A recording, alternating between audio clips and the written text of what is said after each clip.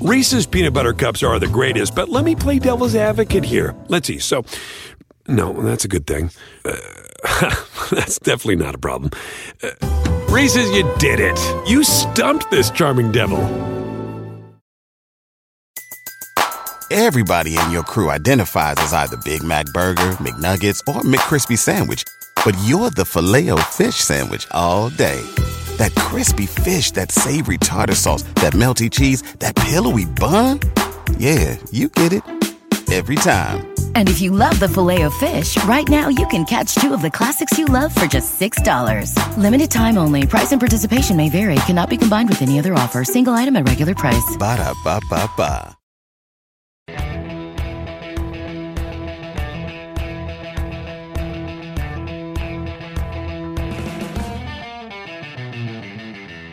Welcome to the Roto-World Baseball Podcast. I'm DJ Short, and I'm joined here by Drew Silva. What's up, Drew? How are you enjoying your All-Star break? It's been nice, man. I thought the home run derby on Monday was pretty entertaining. I thought the All-Star game itself was kind of boring, but I hesitate to say that in case Commissioner Rob Manfred is an avid listener of this podcast and gets some ideas. It's fine as it is, just as a silly mid-season spectacle. I think that's what it should be. I'm glad it didn't count for anything. It was enjoyable. You got to see Robinson Cano hit a go-ahead homer. You got to see Yadier Molina become the oldest catcher to homer in an All-Star game since Yogi Berra. There were cool moments. And become C-3PO. Yeah, I like the gold equipment a lot. I think he should wear that all the time. And there was there were a few funny moments, like on the on-field interviews. I really didn't have a problem with because I think this should be a stupid event anyway. Yeah. I wish that some baseball players were more entertaining. It seems like those on-field interviews would play better in like the NBA. Yeah, it was like all it revealed about them is like they're just normal dudes. It's not like they're like larger than life. You know what I mean? But I liked it. It is what it should be, man. It doesn't. I know it's probably not great for ratings to have a boring All-Star game, but it was fine for me. Yeah, what did you think of A-Rod like interviewing the entire infield? Did you see that? Yeah, I did. I mean, I thought it was weird, but it's like a Fox thing that they always try to do weird stuff, and it was. I think it's fine that I would never want to see that in like a meaningful game, but yeah. It's not supposed to be a meaningful game. It's supposed to be a spectacle and kind of silly, and it was that, and that's fine. What did you think of Bryce Harper's idea? I think he floated it on MLB Network like before the game started. Like the leading vote getters from each league should be able to pick the two teams. It's sort of. I like that. I think we've seen that in like the NFL, NHL. I don't think the NBA's done that, but I mean. Yeah. I think that's the current NHL All-Star format. Okay.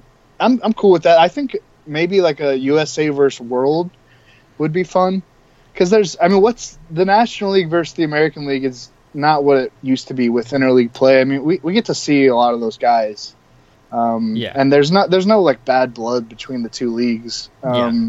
So USA versus World, I think, would be really cool. The Latin American dudes would really get into it. Yeah.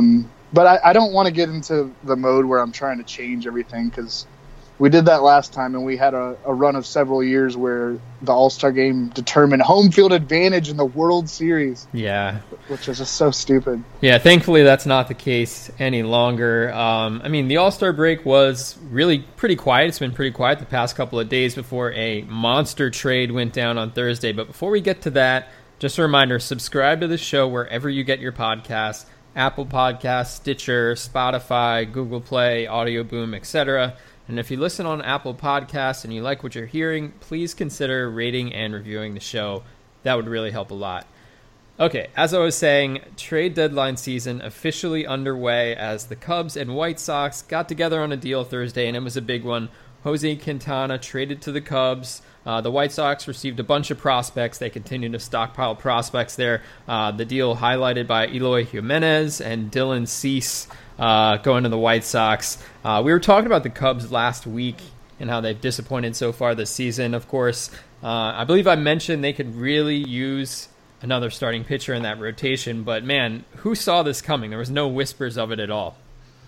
Right. I mean, maybe that's because Ken Rosenthal's writing on Facebook now. That's pretty good. But yeah, it was actually broken by some users on Reddit. I won't repeat their Reddit usernames, but they're pretty funny. Yeah. I mean, this kind of came out of nowhere, but you knew the Cubs were going to get a frontline starter. Quintana certainly fits the bill. Kind of having not a great year overall, but went into the break with some very good numbers. I had them pulled up. Where are they?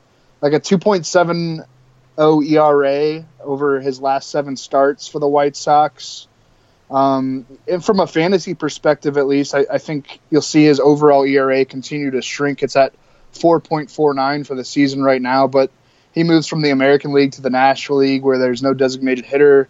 Also gets a nice bump in win potential, I would think, joining a Cubs team that should be in line for a much better second half. Yeah, Quintana is like notoriously unlucky.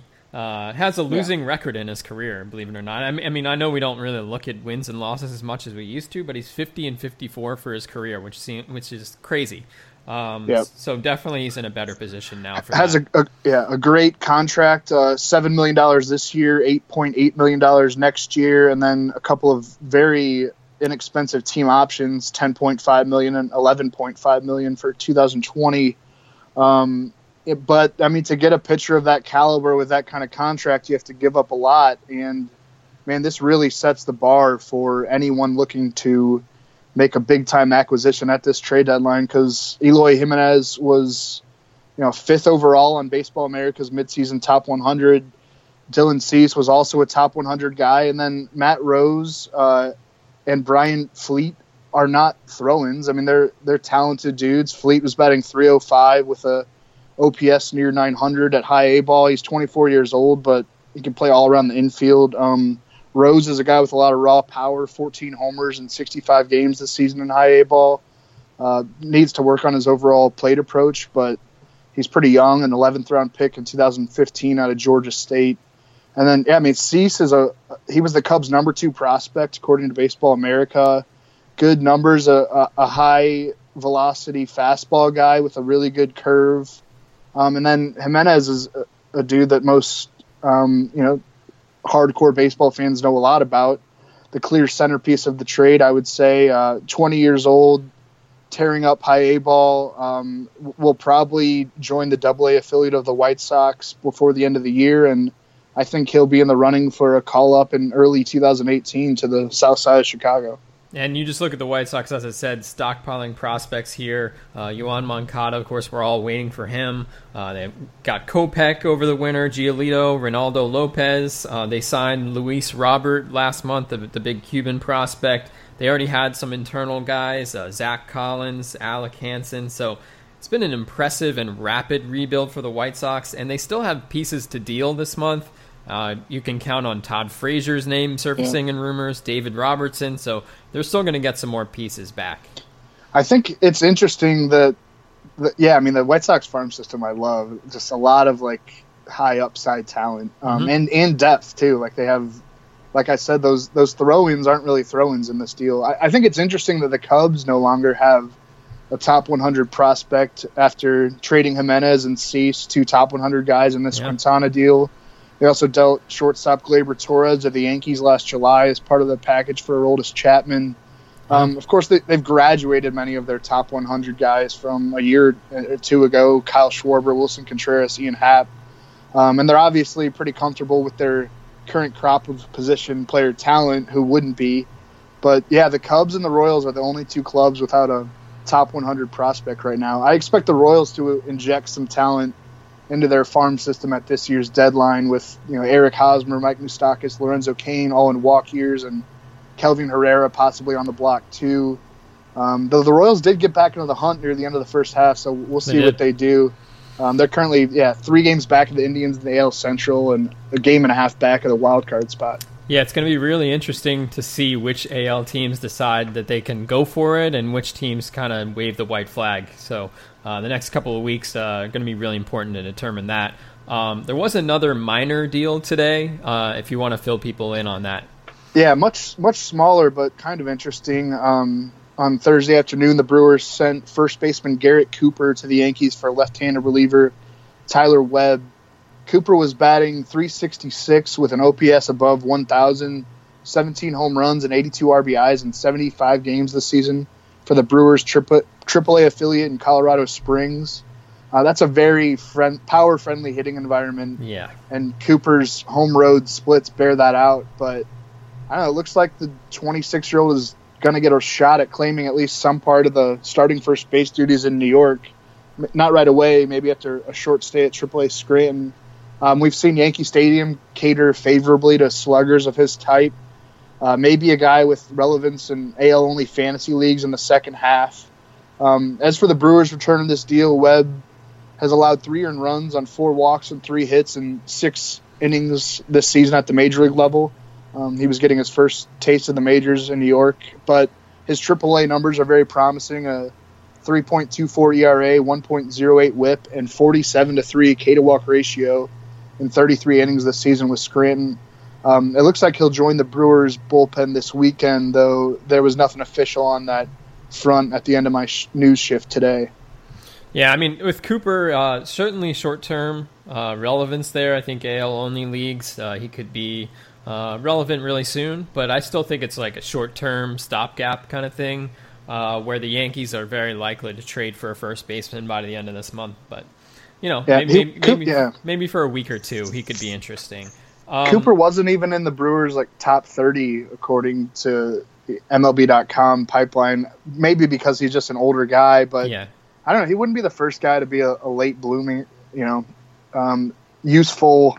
I don't know if he's ever going to be a star, but like a useful first baseman against left-handers. Yeah, it's possible. Platoon type of player. I was just mentioning teams that kind of are trying to decide, should we go for it? Should we trade some pieces? One interesting situation, the Rangers. This is the team who had really high hopes coming into this year, and while the Astros were the favorite in the AL West, and that's sort of, we know that's what's happened there so far. The Astros are the best team in the majors. You at least expected the Rangers to sort of figure prominently in the wild card mix. And it's not like they're far out. They're only 3 games off the pace in the wild card race, but there are a lot of teams around them, as I said. It's a really crowded race. With that in mind, Jerry Krasnick of ESPN reported Thursday afternoon that there's increasing buzz that the Rangers will listen to trade offers for Yu Darvish and Cole Hamels, and especially what we heard about the haul that Quintana got. You can understand why the Rangers are willing to listen. Darvish, a free agent after this season. Meanwhile, Hamels is under contract for $23.5 million next year. Has a $20 million club option for 2019. He can block trades to 20 teams, so not as easy to deal him. But with the Rangers, the situation that they're in, and that Quintana deal kind of setting the bar for things. I think if you look at the Athletics with Sonny Gray, another situation where there's an obvious arm there that they can trade and get some nice pieces back, makes sense. These teams are listening. Yeah, I mean the Rangers are in a really weird spot. Definitely underperforming, but also Adrian Beltre's nearing the end of his run. I mean, he has 1 year left in 2018, but it's like maybe they should make a run at it because there's enough talent on that roster that you'd think they could grab one of those wild card spots. But like you said, I mean, I think all but 3 AL teams are technically in the mix for the wild card. Yeah, and another team sort of in the same position as the Rangers, the Mariners. According to John Morosi of MLB Network, they have no plans to trade veteran slugger Nelson Cruz. Cruz under contract for $14 million next year, so even if the Rangers don't think they'll be able to win this year, they still want him to be a part of next year's team, which I can kind of understand, even though Cruz is getting a bit older. Yeah. John Heyman of FanRag Sports reported Thursday morning. We're just kind of running through some trade rumors here because it's that time of year. Mm-hmm. John Heyman reported Thursday morning that the Dodgers are among the long list of teams to have checked in on the availability of Orioles closer Zach Britton. Los Angeles already has one of the top closers in baseball in Kenley Jansen, but think about Britton supporting Jansen in a setup role. Pretty nice. And how lethal that combo could be in the postseason.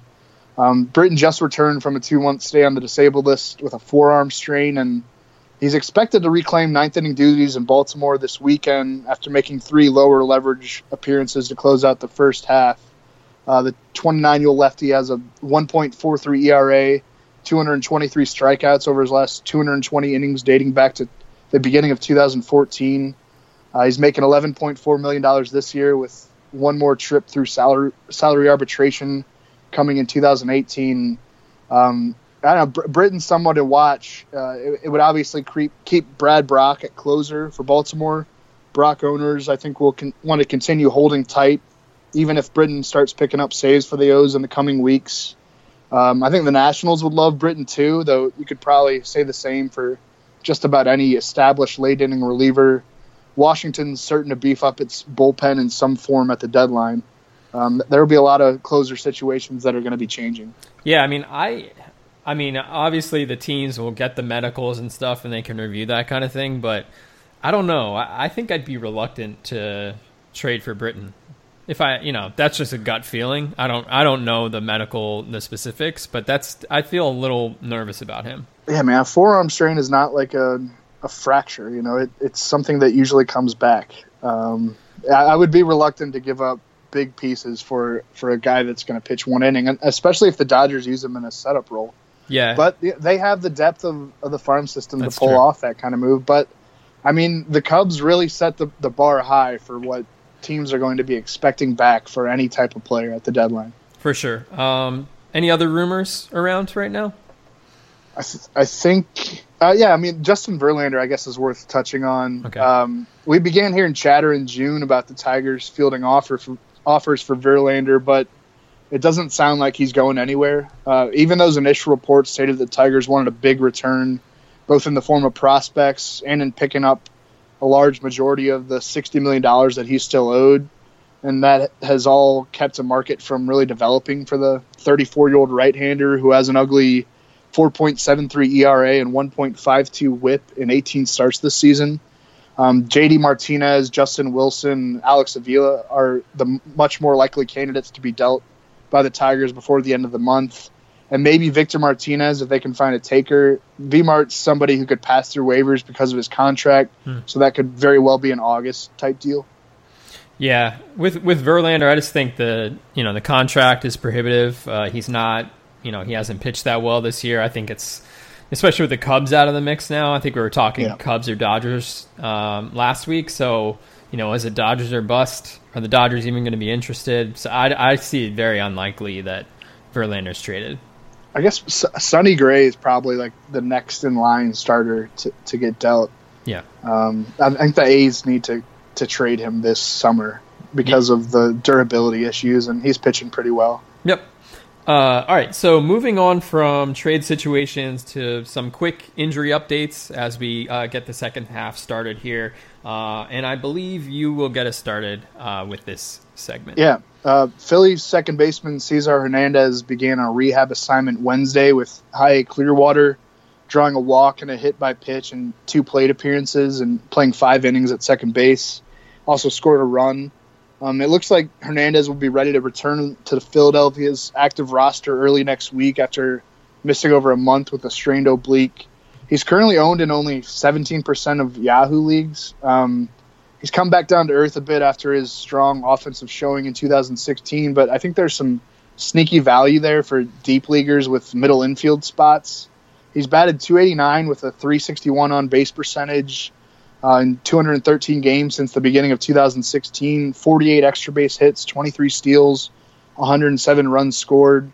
Will bat near the top of the Phillies lineup probably.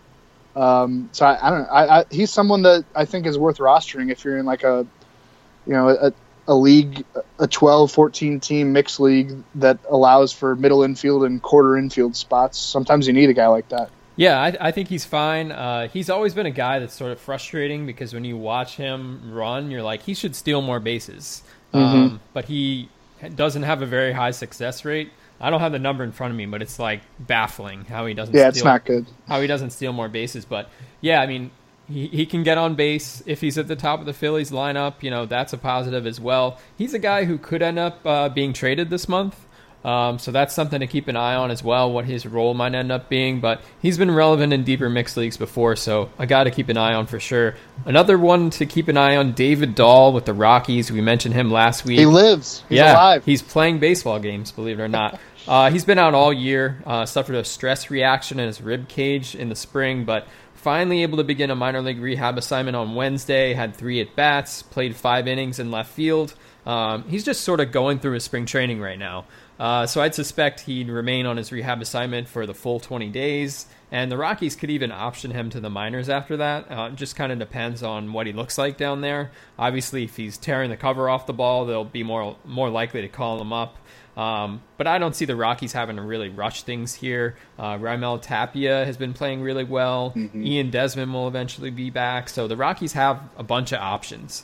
Maybe they finally trade Blackmon or Carlos Gonzalez, but they're not really in a position to do that. Yeah, I don't know. I mean, probably not. But, I mean, they have a lot of moving pieces there, and just kind of, they don't really have the urgency to get Dahl up. So I think that's something to consider if you see him on the waiver wire. I believe he's available in over 50% of Yahoo leagues. I think he's owned in 43% of leagues right now. So that's interesting. Maybe if you have an open DL spot, that can be a little challenging, especially this season with so many players on the DL. But if you have the roster flexibility, he's sort of a lottery ticket for the second half. So definitely a player to keep in mind. Yeah, Cubs right-hander Kyle Hendricks, while we're on the rehab topic, yielded 1 run on 2 hits and a walk over 3 1/3 innings Monday in his rehab debut with AA Tennessee. And Cubs pitching coach Chris Bosio had good things to say about the outing on Tuesday, noting that it was a hot and humid night in Knoxville, which played into the shorter outing. Hendricks had no issues at all with his right hand. It was tendonitis in that hand that sent him to the disabled list in early June. He'll be reevaluated by the Cubs pitching staff ahead of Friday night's series opener in Baltimore and could be activated to pitch Saturday or Sunday. I think he's going to throw a bullpen session in front of Cubs management, and they're going to make the determination at that point. Hendricks had a weak 4.09 ERA and 51 to 21 K to walk ratio through 61 2/3 innings this season for the Cubs, but I think the tendonitis probably deserves some of the blame for his poor overall numbers. He had 2 bad starts right before he landed on the disabled list. Had a pretty decent overall April and May, and we know he finished 3rd in the National League Cy Young Award balloting last year. So kind of an under-the-radar guy who's on his way back maybe as soon as this weekend. Yeah, I mean, hopefully the health was a part of the results sort of being underwhelming so far. He was generally a guy I wasn't drafting this spring just because he doesn't have that dominant stuff. Mm-hmm. I was worried about him coming back to earth. So far that's been the case, but certainly an opportunity for him in the second half. Who else we got? Well, the Cardinals announced this Tuesday just before the All-Star game, but they made it official on Thursday afternoon that second baseman Colton Wong has been activated from the disabled list and will rejoin the Major League club for Friday night's series opener in Pittsburgh after missing 4 weeks with a right tricep strain. It was Wong's second trip to the disabled list this season. He also had an elbow issue in May. And so I think he's fallen off the radar big time for people in standard fantasy leagues at 3% ownership right now on Yahoo. Wow. I think that number should be on the rise as he makes his way back. When healthy this year, he's batted .301 with a .393 on base percentage, .444 slug. The counting stats aren't all that inspiring. 1 home run, 3 stolen bases, but he's capable of hitting for good power and stealing bags, and I'd have to think he's going to play every day at second base, even with Paul DeJong on fire. Yeah, Paul DeJong murdered your Mets. He did. That was really impressive. He's shaky in the field, but man, he can hit. Yeah, and I wonder what that does. There's talk of putting DeJong at shortstop a little more. He's played a bit of that, but you need to keep Jed Jerko probably at third base. I don't know. Maybe you could play Jerko at short. Aledmus Diaz, though, is pretty much completely out of the picture now, which is sad. There? I don't know, man. I don't want to talk about it. But yeah, it's interesting because I saw Matt Carpenter's been playing a lot of second base. I assume he's going to just go over to first base, which means Luke Voigt, who's sort of been playing a little bit of first base. I'd assume he's just going to be sort of a part-time bench player at this point. Yeah, I would agree with that. Yeah. Just one more rehab update here, and it's actually a big one. Madison Bumgarner We mentioned last week he was having a really tough time of it, but the results were really good in his most recent outing in High A on Monday. Gave up just 1 unearned run on 2 hits and a walk over 6 innings, struck out 8 batters. I was looking for velocity reports, and I saw something from Andrew Baggerly noting that Bumgarner sat in the 88 to 90 mile per hour range. So it appears, still building arm strength there. But a step in the right direction at the very least. Of course, Bumgarner, coming back from his dirt bike accident in April, suffered a sprained AC joint in his throwing shoulder, as well as bruised ribs. The plan calls for him to rejoin the Giants' rotation this Saturday against the Padres in San Diego, so at least a soft landing in his first start back if you want to take the risk and start him in fantasy leagues. Would you start him for that matchup? Because I think I might give it a shot. Yeah, I would. We talked about this last week, that there's still some concern that maybe he's not going to be the same pitcher. It was a weird injury. He suffered a full tear and partial tear of the 2 tendons. I'm not a doctor, but the 2 tendons that connect the AC joint in his shoulder. I've never really heard of that as a baseball injury because it really wasn't a baseball injury. Yeah, it was a dirt bike injury. Very common in the dirt bike community, actually. Oh, okay. I don't know that. But, yeah, I think there's some serious concern there. But you're right. He looked better in his latest rehab start. Gets the Padres. Yeah, I'm starting him. If I've waited this long, if I've kept him on my disabled list this long, I'm going to see what I got in him. Yeah, if you wanted to start him against anybody to start out with, it would be the Padres. If not the worst offense in the majors, one of the worst, especially against left-handed pitching. So I'm not sure what he's going to be in the second half, especially if that velocity doesn't tick back up. But, I would take a chance with that one. So last segment here, I thought it'd be fun if we each picked a couple of players we're interested in or excited to see for the second half. Could be waiver wire pickups, prospects, struggling players, whatever. So who do you got? Padres right-hander Trevor Cahill has quietly flourished in a starting role with the Padres this season after posting excellent numbers last year out of the Cubs bullpen. He let 3 home runs in his final start of the first half last Sunday in Philadelphia, but the overall stats are still very good. 3.38 ERA, 1.22 WHIP, and 63 to 19 K to walk ratio in 50 innings. He's currently owned in only 3% of Yahoo leagues. I think a lot of people have been treating him as a streamer, which I have, but I think that number would be much higher if he hadn't spent most of May and all of June on the disabled list with a shoulder strain. But really that injury has kind of kept his overall workload down, which was a concern coming off a year where he pitched almost exclusively as a reliever. So you're not going to have the danger of him approaching 170 innings. He's probably going to fall under 150 for the whole year, assuming good health in the second half, and assuming the Padres don't trade him, which might be the bigger assumption considering he's an impending free agent. Yeah. I like him to continue the success down the stretch. An excellent ground ball rate, nearly 60%, and the highest whiff rate of his career. We saw a little bit of that last year in the relief role, and he's just carried it over to starting. Yeah, I wish I had his Fangraphs page open right now, but he's kind of one of those guys who switched up his pitch mix a bit. It's really been working for him. I didn't take him seriously coming into the year, but definitely has emerged as a mixed league asset. But as you said, it will be interesting to see if he's traded. I think there's maybe a decent chance that'll happen.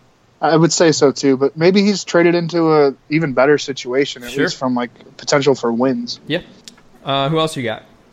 I think the other guy I'm going to do is a prospect, and I think by early August we could see him. It's Red Sox third baseman Rafael Devers.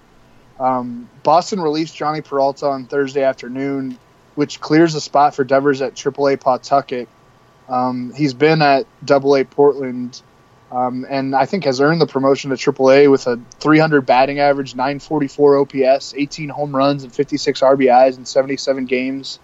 And I think he'll tear up AAA for a couple weeks before getting the call to Fenway Park, like I said, by early August perhaps. Pablo Sandoval has been on the disabled list since June 20th and was not productive when healthy. There's talk of the Red Sox trying to acquire Martin Prado from the Marlins.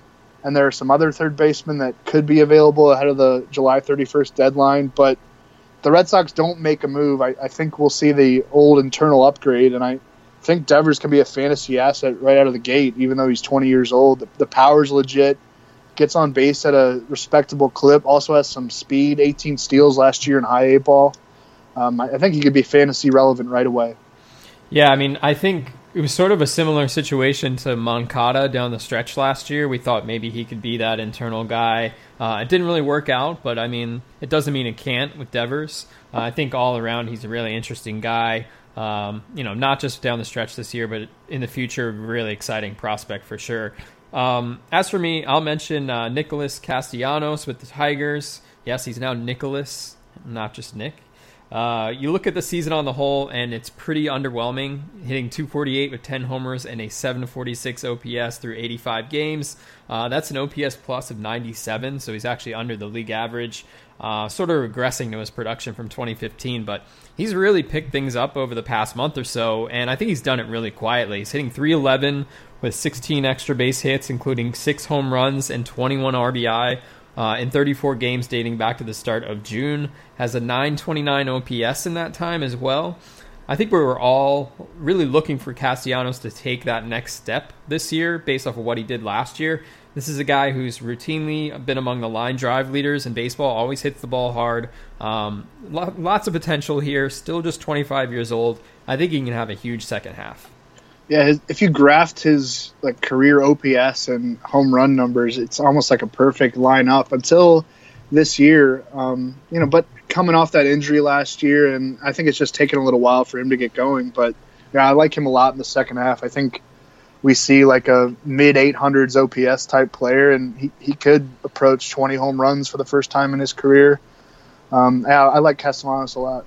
The other one for me, and this is close to my heart, is top prospect Ahmed Rosario with the Mets. The wait continues. Hasn't been called up yet, but just a matter of time at this point. Rosario, widely regarded as one of the top prospects in the game. Keith Law actually had him number 1 on his midseason list on Thursday. He was number 4 on Baseball America's midseason list. Rosario, 21-year-old shortstop, hitting .327 with a .365 on base percentage, 7 homers, 52 RBI, 16 steals in 83 games this season with AAA Las Vegas. Really good defensively as well. He's just one of those guys who looks ready, looks like he belongs. If you watch the Futures game, he just looks like he should be a major leaguer already. We saw a bunch of players called up not long after the Futures game last year, and I suspect we'll see a similar timeline with Rosario once the Mets finally decide to start selling off some parts. I think that could happen really soon. Keep in mind, Jose Reyes having his worst season, one of the worst players in the majors so far this year, actually has a negative WAR, negative wins above replacement, according to Fangraphs. So we're talking about a really low bar for Rosario to surpass, and I don't think he's going to be a fantasy superstar, certainly not in the short term. I think it's more about the all-around package with him. Mm-hmm. But I think he's well worth stashing as a middle infielder option. And I think there's a really good chance he'll be the team's regular shortstop for at least the final 2 months of the season. So someone I'm definitely looking forward to watching. Yeah, I saw him get interviewed at the Futures game. I wish the Futures game had kind of a primetime slot, by the way. Yeah. Like even Sunday night, get rid of the last Sunday night baseball game of the first half and just play that. But he had "Don't be surprised" written on one cleat and "Be ready" on the other, and they asked him is that a message to the Mets? And he goes, no, it's more for the fans. Be ready when you come see me. I'm gonna perform well. Don't be surprised. Be ready when you come see Ahmed Rosario play. Yeah, he's used that on social media this season, so that's been like a theme for him this year. But yeah, I mean, I need something to watch over the final 2 months of the season because, I mean, the Mets, they just stink. They're just bad. They're a bad baseball team. So get Rosario up, get Dominic Smith up. I just want to see some young excitement, something to look forward to for 2018 and beyond. You poor guy. You too, man. I don't know what we're going to do these last 2 months. We won't talk about the Cardinals or Mets. It'll be a better podcast. That'll be better for the listeners. So yeah, no, that's a good way to look at it. So I think that'll do it for this week. If you want to get in touch with the show, you can always email rotoworldbaseballpod@gmail.com. Again, it's rotoworldbaseballpod@gmail.com. Also, follow us on Twitter. I'm at DJ Short. Drew is at Drew Silv. And we'll see you next time. Reese's Peanut Butter Cups are the greatest, but let me play devil's advocate here. Let's see. So, no, that's a good thing. That's definitely not a problem. Reese's, you did it. You stumped this charming devil. Everybody in your crew identifies as either Big Mac Burger, McNuggets, or McCrispy Sandwich. But you're the Filet-O-Fish Sandwich all day. That crispy fish, that savory tartar sauce, that melty cheese, that pillowy bun. Yeah, you get it. Every time. And if you love the Filet-O-Fish, right now you can catch 2 of the classics you love for just $6. Limited time only. Price and participation may vary. Cannot be combined with any other offer. Single item at regular price. Ba-da-ba-ba-ba.